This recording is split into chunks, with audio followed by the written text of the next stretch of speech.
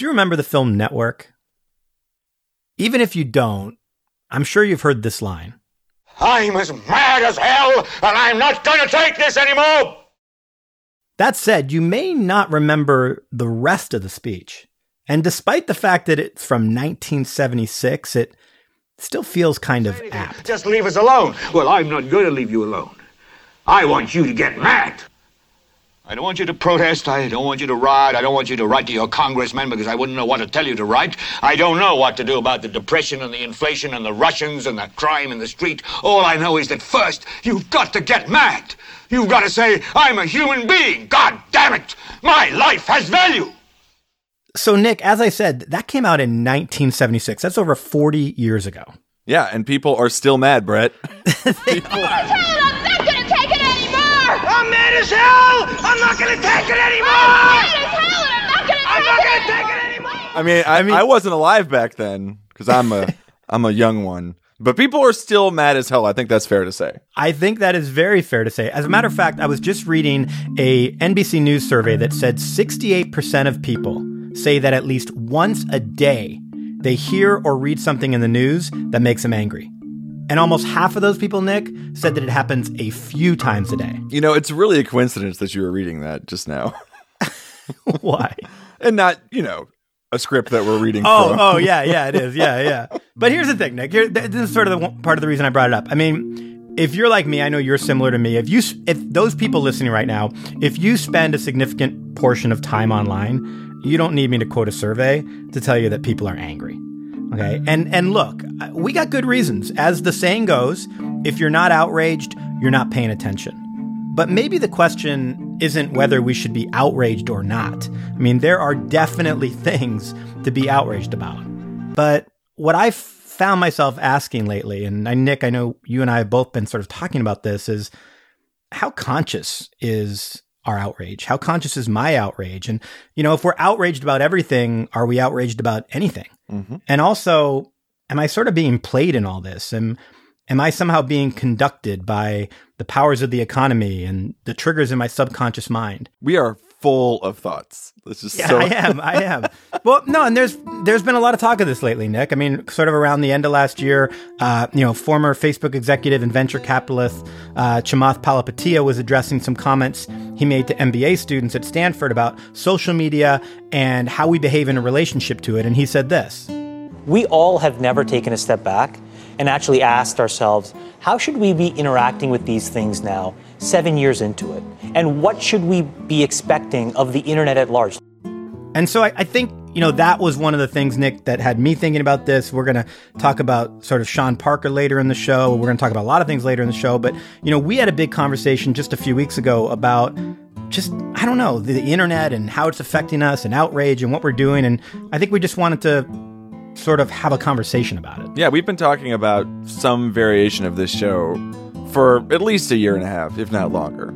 Wow. So it's been that long? It really has. So now is that day. Now is that day. This is the day you didn't know you were waiting for. It's happening right now. Yeah. So to use Chamath's words, we thought, let's take a step back. Let's see if we can get some perspective. And I would say, we sort of pride ourselves here at Where There's Smoke in saying that we don't have the answers, right? So best case scenario, maybe we can elicit some new questions and find some clarity around how we want to be and how we want to behave in these times. Sound good, Nick? Sounds great. Let's get to it. Welcome to Where There's Smoke, the show where we explore self-development through the lens of current events, pop culture, and experience. This week, we are taking a step back and stepping into a conversation around social media, the internet, how it impacts us, and how we do or do not impact the world around us. My name is Brett Gaida.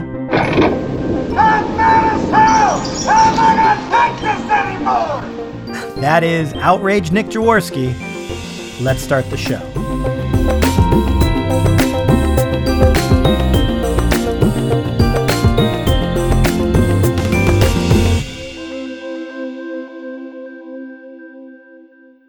In 2016, Time published an article by Jeffrey Kluger entitled America's Anger is Out of Control. In it, he mentions a concept linked to pornography known as Rule 34. Rule 34. Rule 34. A concept which I suppose I should be pleased to say I'd never heard of before. Rule 34 is the now infamous internet adage stating that if something exists, there is porn of it. Now, Kruger references this rule to suggest that something similar is true for outrage. That if you can name a group, a Google search will likely find them outraged. He lists vegans outraged, dancers outraged, gardeners outraged, fishermen outraged, even knitters outraged. I'll add moviegoers outraged, Rick and Morty fans outraged, travelers outraged, and even bakers outraged, though I found no history of outrage in either butchers or candlestick makers. And just so we're clear, I am an active participant here. As much as I've been trying to keep my outrage conscious and contained, this year alone, which for the record is 17 days old as I write this, I've expressed outrage online aimed at Hertz Rent-A-Car. Wow, I am dumbfounded by the lack of customer service and or care I am getting from @Hertz on a very simple issue. They've lied to me many times. William Morris Endeavor Agency. If true, this is brutal. And again, if true, the lie by Ridley Scott is enough for me to not support his work again. Lana Del Rey. My first reaction when I see stories like this is that the artist is being oversensitive. In this case, I then listen to the Lana Del Rey song and wow, it is a total ripoff of Creep. The Renaissance Hotel, Twitter, and Cineplex movie theaters. And that's excluding mentioning any outrage involving a politician.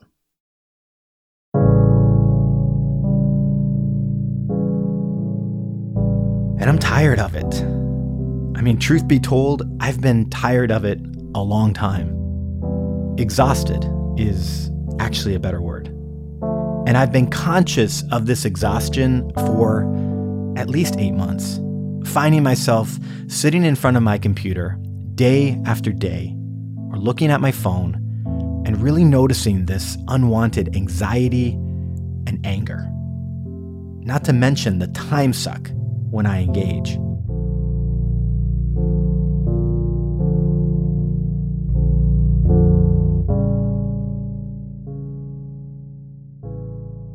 When I catch myself and I step back, there are a few reasons I find this outrage concerning. First, it eventually becomes nothing but noise. And it ceases to be outrage at all, actually. It's just reflex. As I acknowledged earlier, there are legitimate reasons to be angry. But isn't there also something to be said for adjusting rage to fit the provocation? As Kruger keenly articulates later in his article, if every offense, unjust, or insulting incident turns into a jolt of high fructose fury mainlined straight to the brain's amygdala, what's left when there's truly right and righteous reasons to rise up in anger?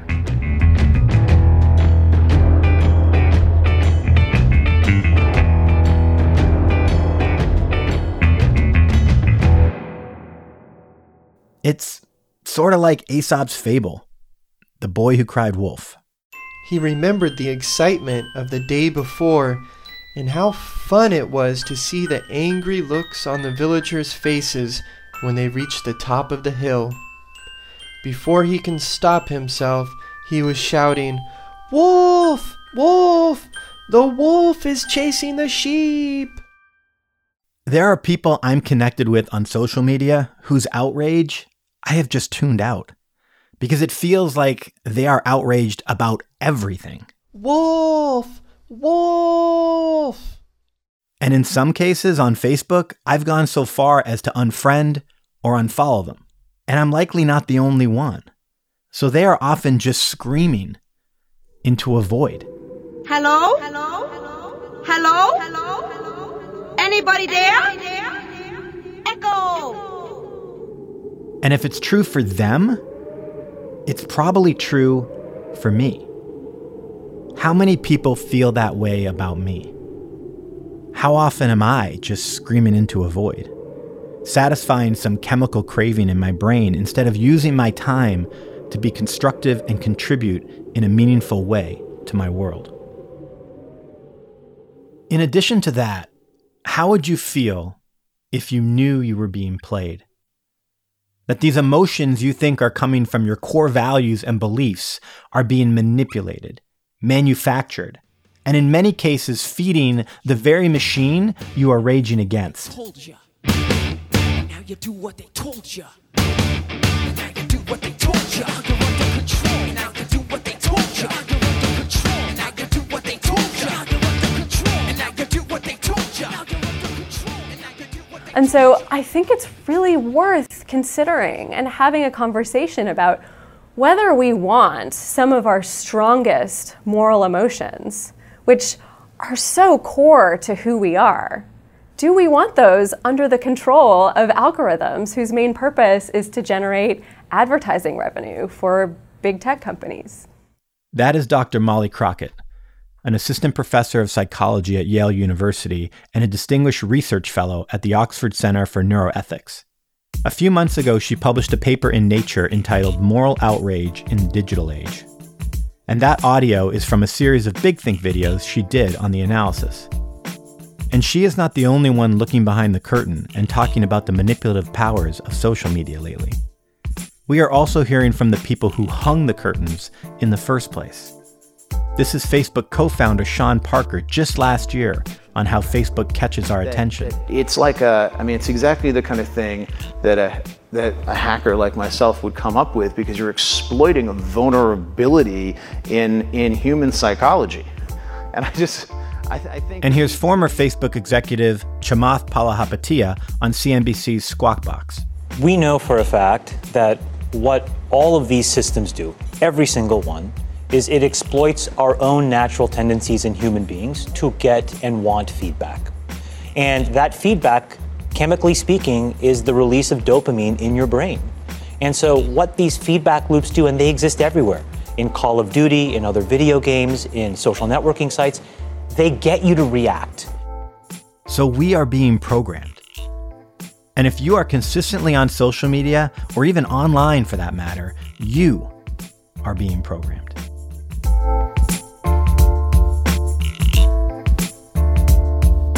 According to Dr. Crockett's paper, worldwide, more than 1 billion people now spend at least an hour a day online.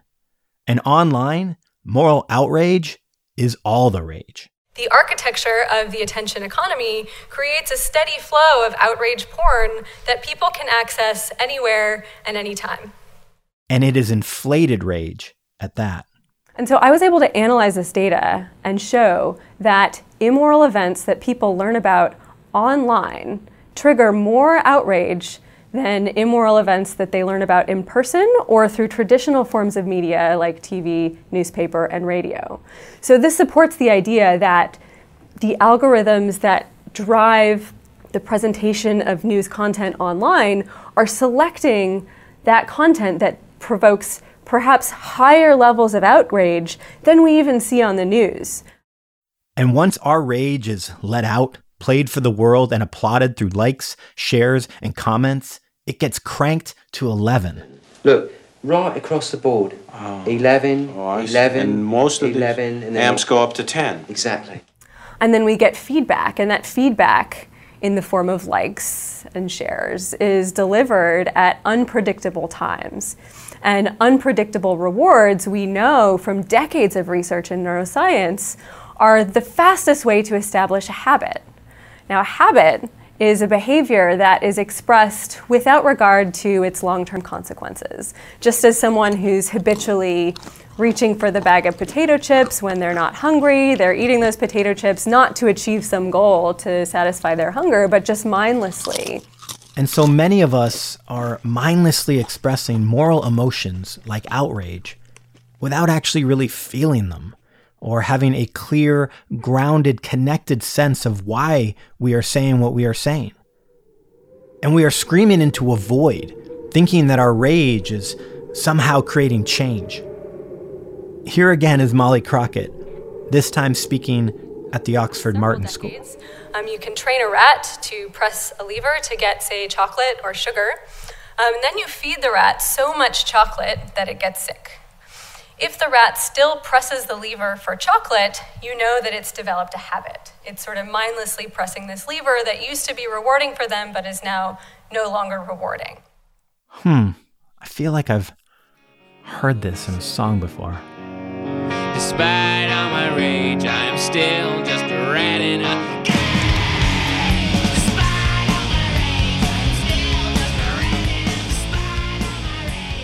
Rats in a cage generating ad revenue for big tech companies. Hell of a legacy. And where do we end up if we're all letting ourselves be manipulated and controlled by a marketing strategy? Likely in something that resembles a Black Mirror episode. And it doesn't end well for most of us.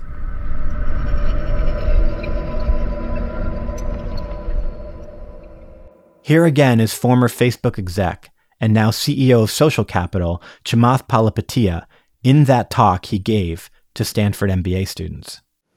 And it is a point in time where people need to hard break from some of these tools and the things that you rely on. The short-term dopamine-driven feedback loops that we have created are destroying how society works. No civil discourse, no cooperation, misinformation, mistruth. And it's not an American problem. This is not about Russian ads. This is a global problem. So we are in a really bad state of affairs right now, in my opinion. It is eroding the core foundations of how people behave by and between each other. And this state of affairs goes well beyond outrage. That's just one expression of it. How is the internet affecting us as adults in various aspects of our lives? In our relationships, in our goals, in our businesses, in our careers? How does posting your waffles online relate to me starting a business and accumulating capital? This is wiring your brain for super fast feedback. It's the same brain you're using to build a company. Don't think they're not the same. Acknowledge that these things where you're spending hours a day are rewiring your psychology and physiology in a way that now you have to use to go and figure out how to be productive in the commercial world. So if you don't change this, you are going to get the same behaviors over here. I'm telling you, they're linked. And what about kids? If you are a parent, what about your kids? I know my wife and I find ourselves thinking, where is the balance with our 6-year-old, who we are currently letting live some of his life, not in this physical world, but in a digital one called YouTube? And let me tell you, it's a different world in there. A world where there are other 6-year-olds who get free toys sent to them, who seem to always be playing, who are never in school or doing chores. And my wife and I wonder, is it even about balance and regulation? Or are we better to remove that world from him altogether?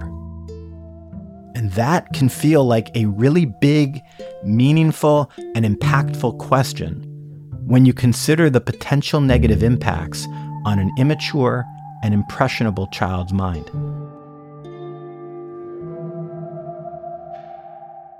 Yes, YouTube is a very different place, Brett, and it's a place where children can congregate and learn independent from the adults of the world, away from their teachers and their parents. When we were kids, there were times after school or during the summer. Let me take a step back. When I was a kid, I know that there are people younger than me listening to this show, but I'm sure a lot of you can relate. You know, it would be a summer day. I would be gone all day without a cell phone. With friends, I'd go to their houses, we'd go to the park, we'd explore the woods, and we'd get into little fights, and we'd get lost, and we would collect our change together to buy candy. That's a very vivid memory for me. And eventually, at the end of the day, we'd get back home, we'd have dinner, and we would have learned a lot about ourselves, about each other, about the world, and how to navigate our way through it. But today, with cell phones and the rise of, let's just say, a more hands-on parental style, children have lost those autonomous opportunities to learn these lessons. Now, whether they choose to or they just end up there, they're going online for that experience of autonomy, because that's a place that isn't as closely watched or understood by their parents. Now, YouTube isn't fully an Instagram or a Snapchat or a blobbity-bloop, whatever the kids are into, but it does have comments and it has subscriptions and it has its own culture, and children are definitely watching. Now, in order to help us understand what these YouTube algorithms can do, we have to revisit the tale of Logan Paul. I know. Most of us probably already know this, but 100 years from now, when digital archaeologists are digging through the Where There's Smoke archives for just a glimpse into this moment, we'll be glad we took a second to sort it all out. Logan Paul is a very, very popular 22-year-old YouTuber. He has over 15 million subscribers.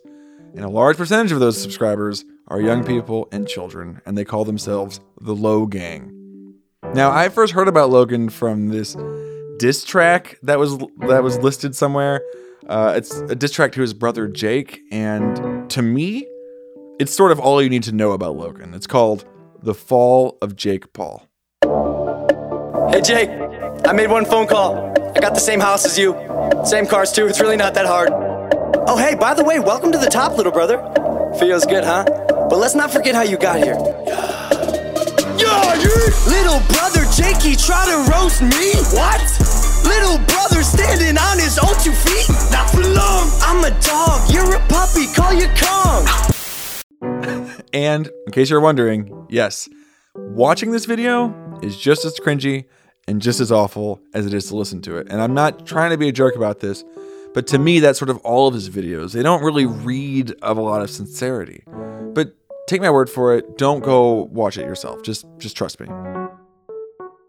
Logan Paul is paid cash money through YouTube ads, merchandise, and a series of YouTube Red shows. But Logan's wealth isn't why we're talking about him.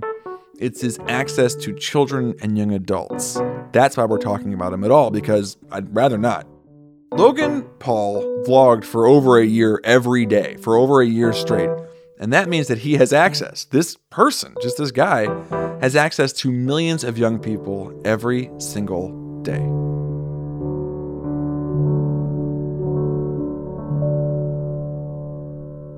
Now, you probably know the rest of the story, but just in case you don't. But this morning, Logan Paul is in some hot water after he posted a video allegedly showing the body of a person who recently committed suicide. The video viewed over 6 million times in just 24 hours. He visited an area on the slopes of Mount Fuji known as the Suicide Forest, then posted the video with the title, "We found a dead body in the Japanese suicide forest." Okay, so after apologizing a couple of times to, let's just say, mixed results, Logan Paul has taken a break from posting for now, which is probably smart. But don't worry, I'm sure he'll be back. Now, anyway, I'm not here to talk about Logan's goodness or Logan's badness, because I don't know him, and that's not really productive for us to do that. However, what I can say is that we shouldn't waste any time in trying to figure that out, especially since we know that the larger problem is around YouTube itself.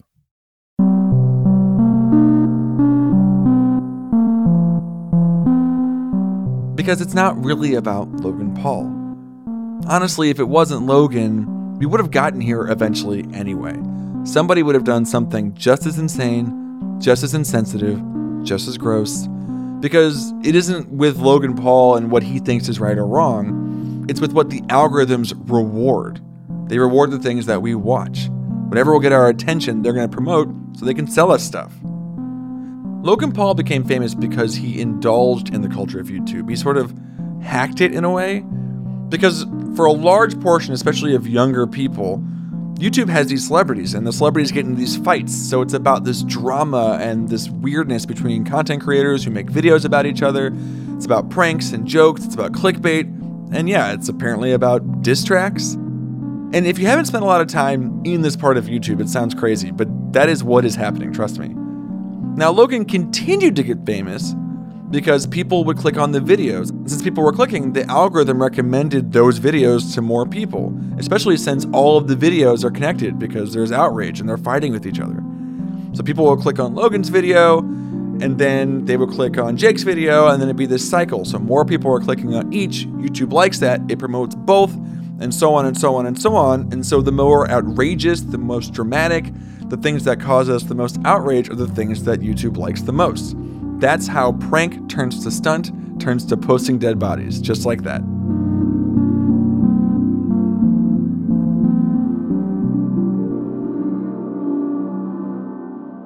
As much as anything else, the problem is really with us, because it's pretty simple. If we don't watch, then YouTube has no reason to promote Logan Paul. Like none, because they don't care about Logan. They just want our eyes. But since we love the rush of dopamine that we get when we get outraged or when we get caught up in something, we cannot help ourselves. To help prove that point, his channel is the strongest that it's been in months. I mean, the numbers don't lie. Despite his last upload, the apology video happening on January 2nd, January 3rd and 4th were two of his highest view days ever in the history of the channel. Before the video, he was earning around 40,000 subs a day. Now it averages to about 65,000 a day. And this is without him even uploading every day, bro. Dab on them haters. He is currently the 6th fastest growing YouTube channel after he uploaded a video about a man hanging himself. Logan Paul has benefited from all of this. And so have lots of other people on YouTube who are posting videos about how outraged they are, because outrage sells. It gets the attention of us and it gets the attention of the algorithm. That video I just showed you has 3.8 million views, and there are hundreds just like it. So that's the power of the algorithm and the platform. That's also the danger. Because while it's great that anybody can go on YouTube and, quote, broadcast yourself, once YouTube figures out that it can make money off of us, they're going to do whatever it takes to get us to stick around for as long as possible. These corporations, YouTube, Google, Facebook, Twitter, whatever, they're value neutral. They just want our attention so they can sell us stuff. They can sell us ads. So if we know this, and I hope we do now, if we know it and we don't do anything about it, then we're complicit. That's it. As Sean Parker says, these platforms are exploiting us. But they can only do it if we help. An outrage economy is only lucrative in an outraged society, or as Chamath Palihapitiya put it, if you feed the beast, that beast will destroy you. If you push back on it, we have a chance to control it and rein it in. So I don't know what the answer is, but it's pretty clear that we just have to do better. And that's why we're doing this show today. There's not a lot of answers, but we're hoping that at the very least, you can ask yourself that question.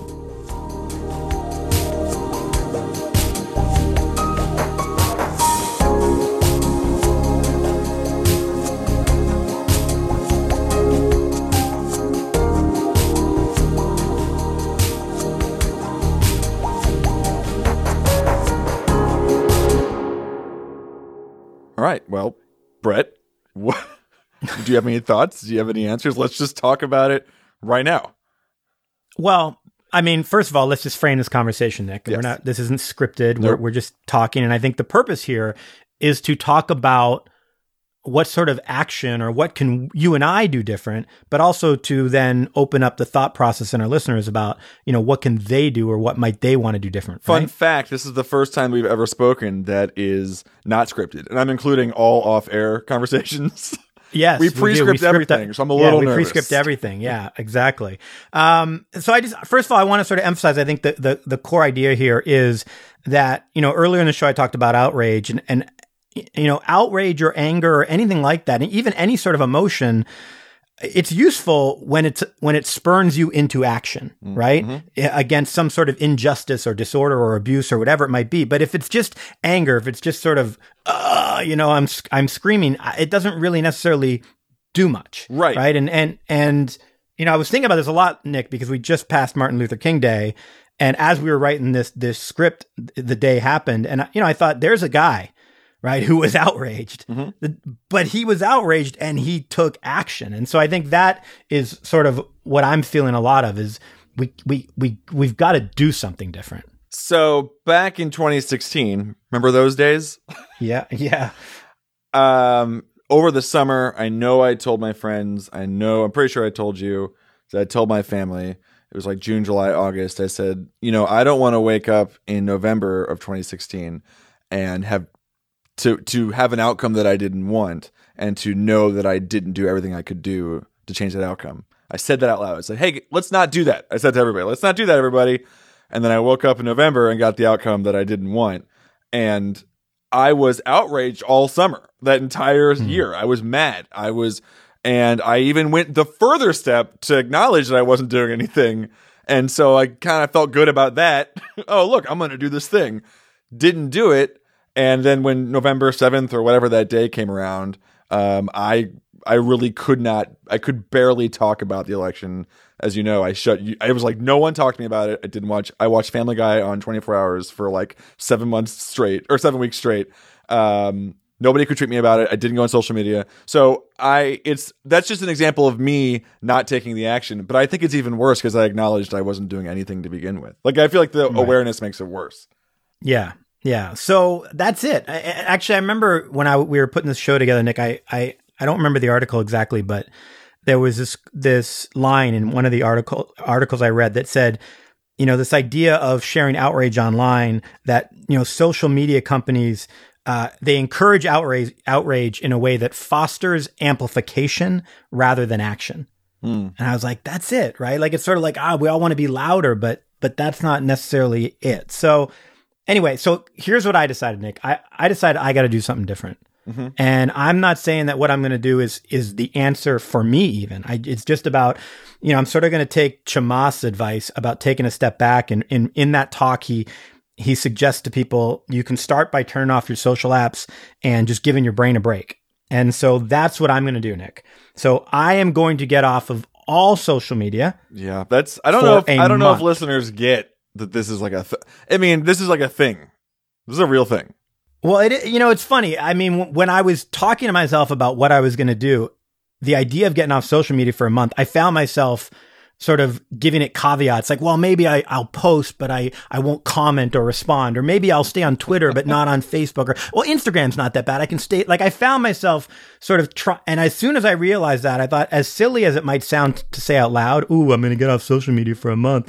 Like, this is a big deal to me. And the fact that it's a big deal to me concerns me. Yeah, and I'm not addicted. I just have to post. Yeah. So then I'm like, okay, I got to do this. I got to take a step back and see how it impacts me, how it impacts my emotions, my everyday feeling, my relationships, my family, my creativity, all of it. I'm not going to know unless I try something different. So that is what I'm going to do. I'm going to be off social media completely for a month. Now, to be clear, Where There's Smoke isn't off social media. No. So they'll be talking about me the whole time. Yeah. It'll be me. There's the rest of the team. So, if you feel like leaving fun things for Brett to see when he comes back, feel free to do that. I'm going to do something. And when we made this script, we kind of knew this is where we were headed to. And then in the last day, I just said, no, I should also contribute to this moment. So my thing is that I'm going to stop watching or having on any cable news, which is a huge deal because I have cable news on almost all day at my home office here. So none of it. Even though I totally get off on just being so angry all the time. So none of that. And I will say this. I this. I don't go on the main page of Facebook or on the main feed or whatever. Haven't done it for 2.5 years. I took that time off after the election where I didn't engage in anything. And I already know the outcome. Like, I know the outcome. So it's sort of a shame that I went back at all in the first place. But I know that you will feel better. I know that I will feel better. Like, I just know it. Yeah. I mean, I sort of have this feeling, that it's probably not going to be as hard as I think, and I'm probably not going to miss it very much, and I might feel great. But again, I don't know unless I do it. And I think it's good that we're different, Nick, because like you said, you don't engage in sort of Facebook and social media the way I do, but I don't engage in cable news the way you do at all. I don't even have cable. Mm-hmm. So it's cool that we're sort of giving these totally different examples of how we can remove ourselves from this system, that may be sort of affecting us or even manipulating us, to use the word we use in the show. And what we'd put out to all the listeners is, is there something you want to do different? Were there moments in this show that made you go, oh man, yeah. Oh yeah, I understand that. I feel that. And maybe you're saying to yourself, well, gosh, I want to do something different. I don't know what it is, but we want to hear about it, Nick, right? We definitely want to hear about it. So, it's funny. We talk about social media, like, tweet us. Here's the thing. You can email us. Brett will get that right away. So just email. And not only connect at wherethere'ssmoke.co, Nick, but I will give out my personal email on this show. Wow. It is Brett, BRETT, at wherethere'ssmoke.co, because I will not be on social media. So that's not like your Gmail account. Well, that's no, the show account. I don't give that show out on the show. Oh, I guess I do in the credits sometimes. Fair enough. So really, but here's the deal. We want to hear from you. Our team and Nick will be on social media, so you can Facebook, tweet, you can email us, email me directly. You can leave a voicemail on our website. But genuinely, like, I want to hear from people out there of what you decide to do and maybe the effect it has, or if you've already done something. I know people that have gotten off of Facebook, gotten off of social media, gotten off of YouTube, whatever.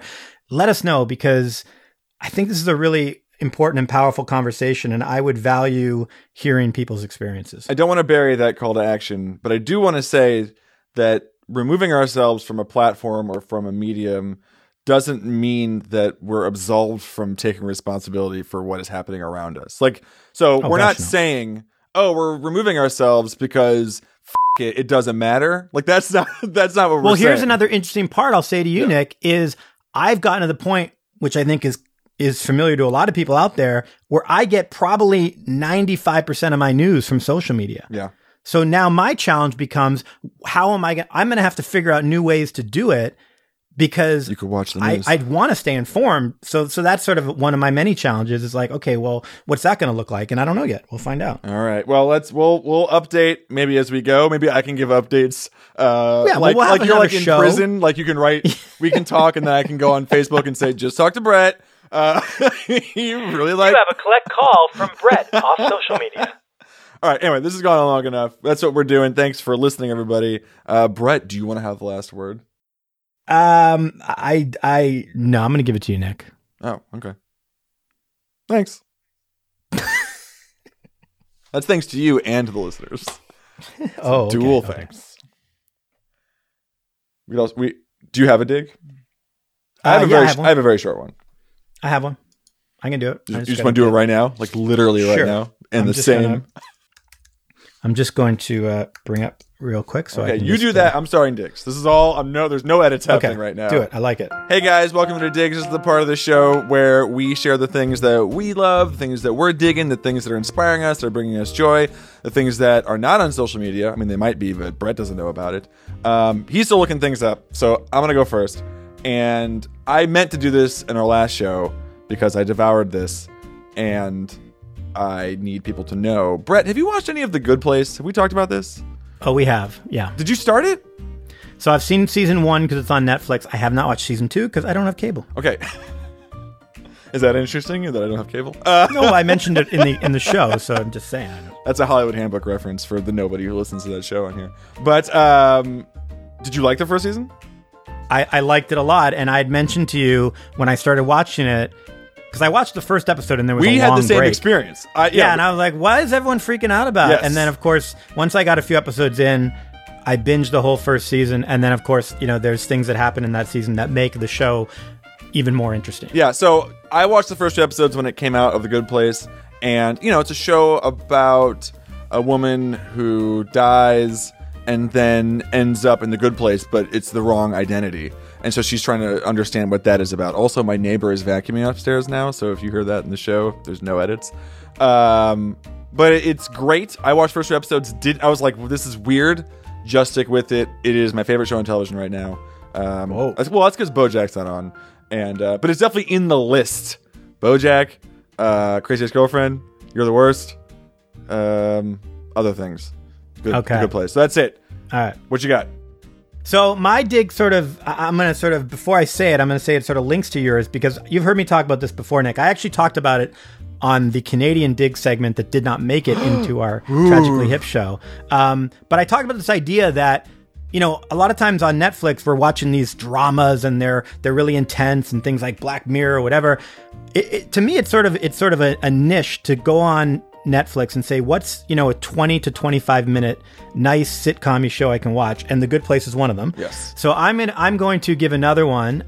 It's a show called Lovesick that season 3 just released a few weeks ago. Interestingly enough, this show, when it started on Netflix a couple years ago, it was called Scrotal Recall.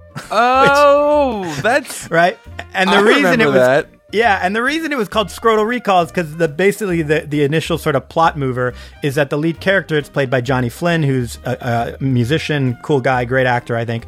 He's diagnosed with chlamydia, so he has to contact all his ex-sexual partners just to let them know, hey, I got chlamydia, you might have it too. So it was called Scrotal Recall. Listen, I understand. You're saying it was called this because of this. I get that that's a plot device, but that doesn't mean you name your show Scrotal Recall. Granted. somewhere along the line they decided, and probably wisely, to be fair, that might be off-putting to some people. So is the title card changed in the first season? What was that? Is the title card changed in the first season? Yeah, it is. It is. Okay. Yeah, everything's changed now. So I think they actually changed it after the second season. But anyways, it's now called Lovesick. All of it. Yeah, they're all changed.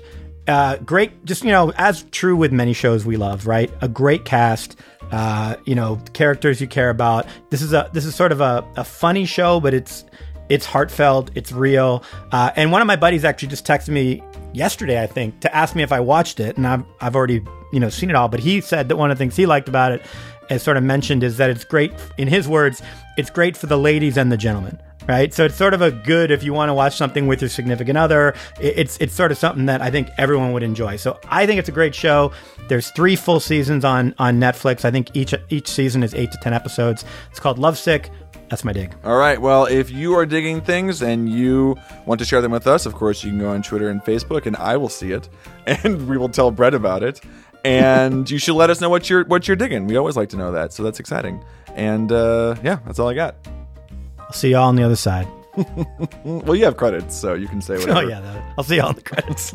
Thanks.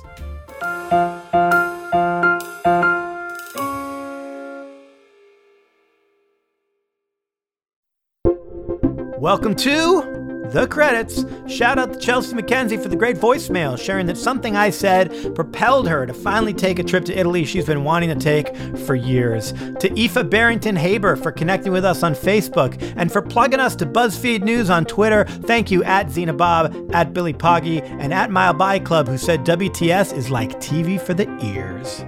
If you want to help this mission wrapped in a podcast, please share the show. Do you know anyone who might be a bit outrage addicted or possibly under the manipulative powers of social media? Suggest they listen to this episode, but, be a bit more sly in your invitation. And if you do decide to get off social media yourself for a bit, maybe link to this show. It could be part of your last post. A little, hey, to understand why I'm doing this, listen to this. The Where There's Smoke team is made up of me, Brett Gaida, Nick Jaworski, Teresa Ward, Kristen McMullen, and Dylan Davis. What about me? I'm mad as hell, and I'm not going to take it anymore. And with assistance from BrettBot2000. That's better. You wouldn't like me when I'm angry. If you have a podcast or want to start one and you want it to sound awesome, reach out to Nick at podcastmonster.com. And if you need a speaker for an event or want to put together a training for your business or organization, reach out to me using the email Brett, B-R-E-T-T, at wherethere'ssmoke.co. Our podcast cover was designed by Sam Goff, with a Season 4 redesign by Ricky Rowe at Alchemist Creative. The WTS theme song was written and recorded by Des McKinney and remixed by Nick Jaworski. Speaking of Nick, what other musical artists were featured in this show? All right, on this week's show, we've got Blue Dot Sessions, Poddington Bear, Ari De Niro. Of course, we've got Rage Against the Machine and Smashing Pumpkins, Lee Rosevere, and of course, Kevin MacLeod. Finally, you know how they say that everything changes and yet everything stays the same? Well, we leave you with these words and a strong suggestion from the mad prophet of the airwaves, Howard Beale. You're beginning to believe the illusions we're spinning here. You're beginning to think that the tube is reality and that your own lives are unreal. You do whatever the tube tells you. You dress like the tube. You eat like the tube. You raise your children like the tube. You even think like the tube. This is mass madness, you maniacs. In God's name, you people are the real thing. We are the illusion. So turn off your television sets. Turn them off now. Turn them off right now. Turn them off and leave them off. Turn them off right in the middle of the sentence I'm speaking to you now. Turn them off. If you're still here, thanks for listening. We love you. We'll see.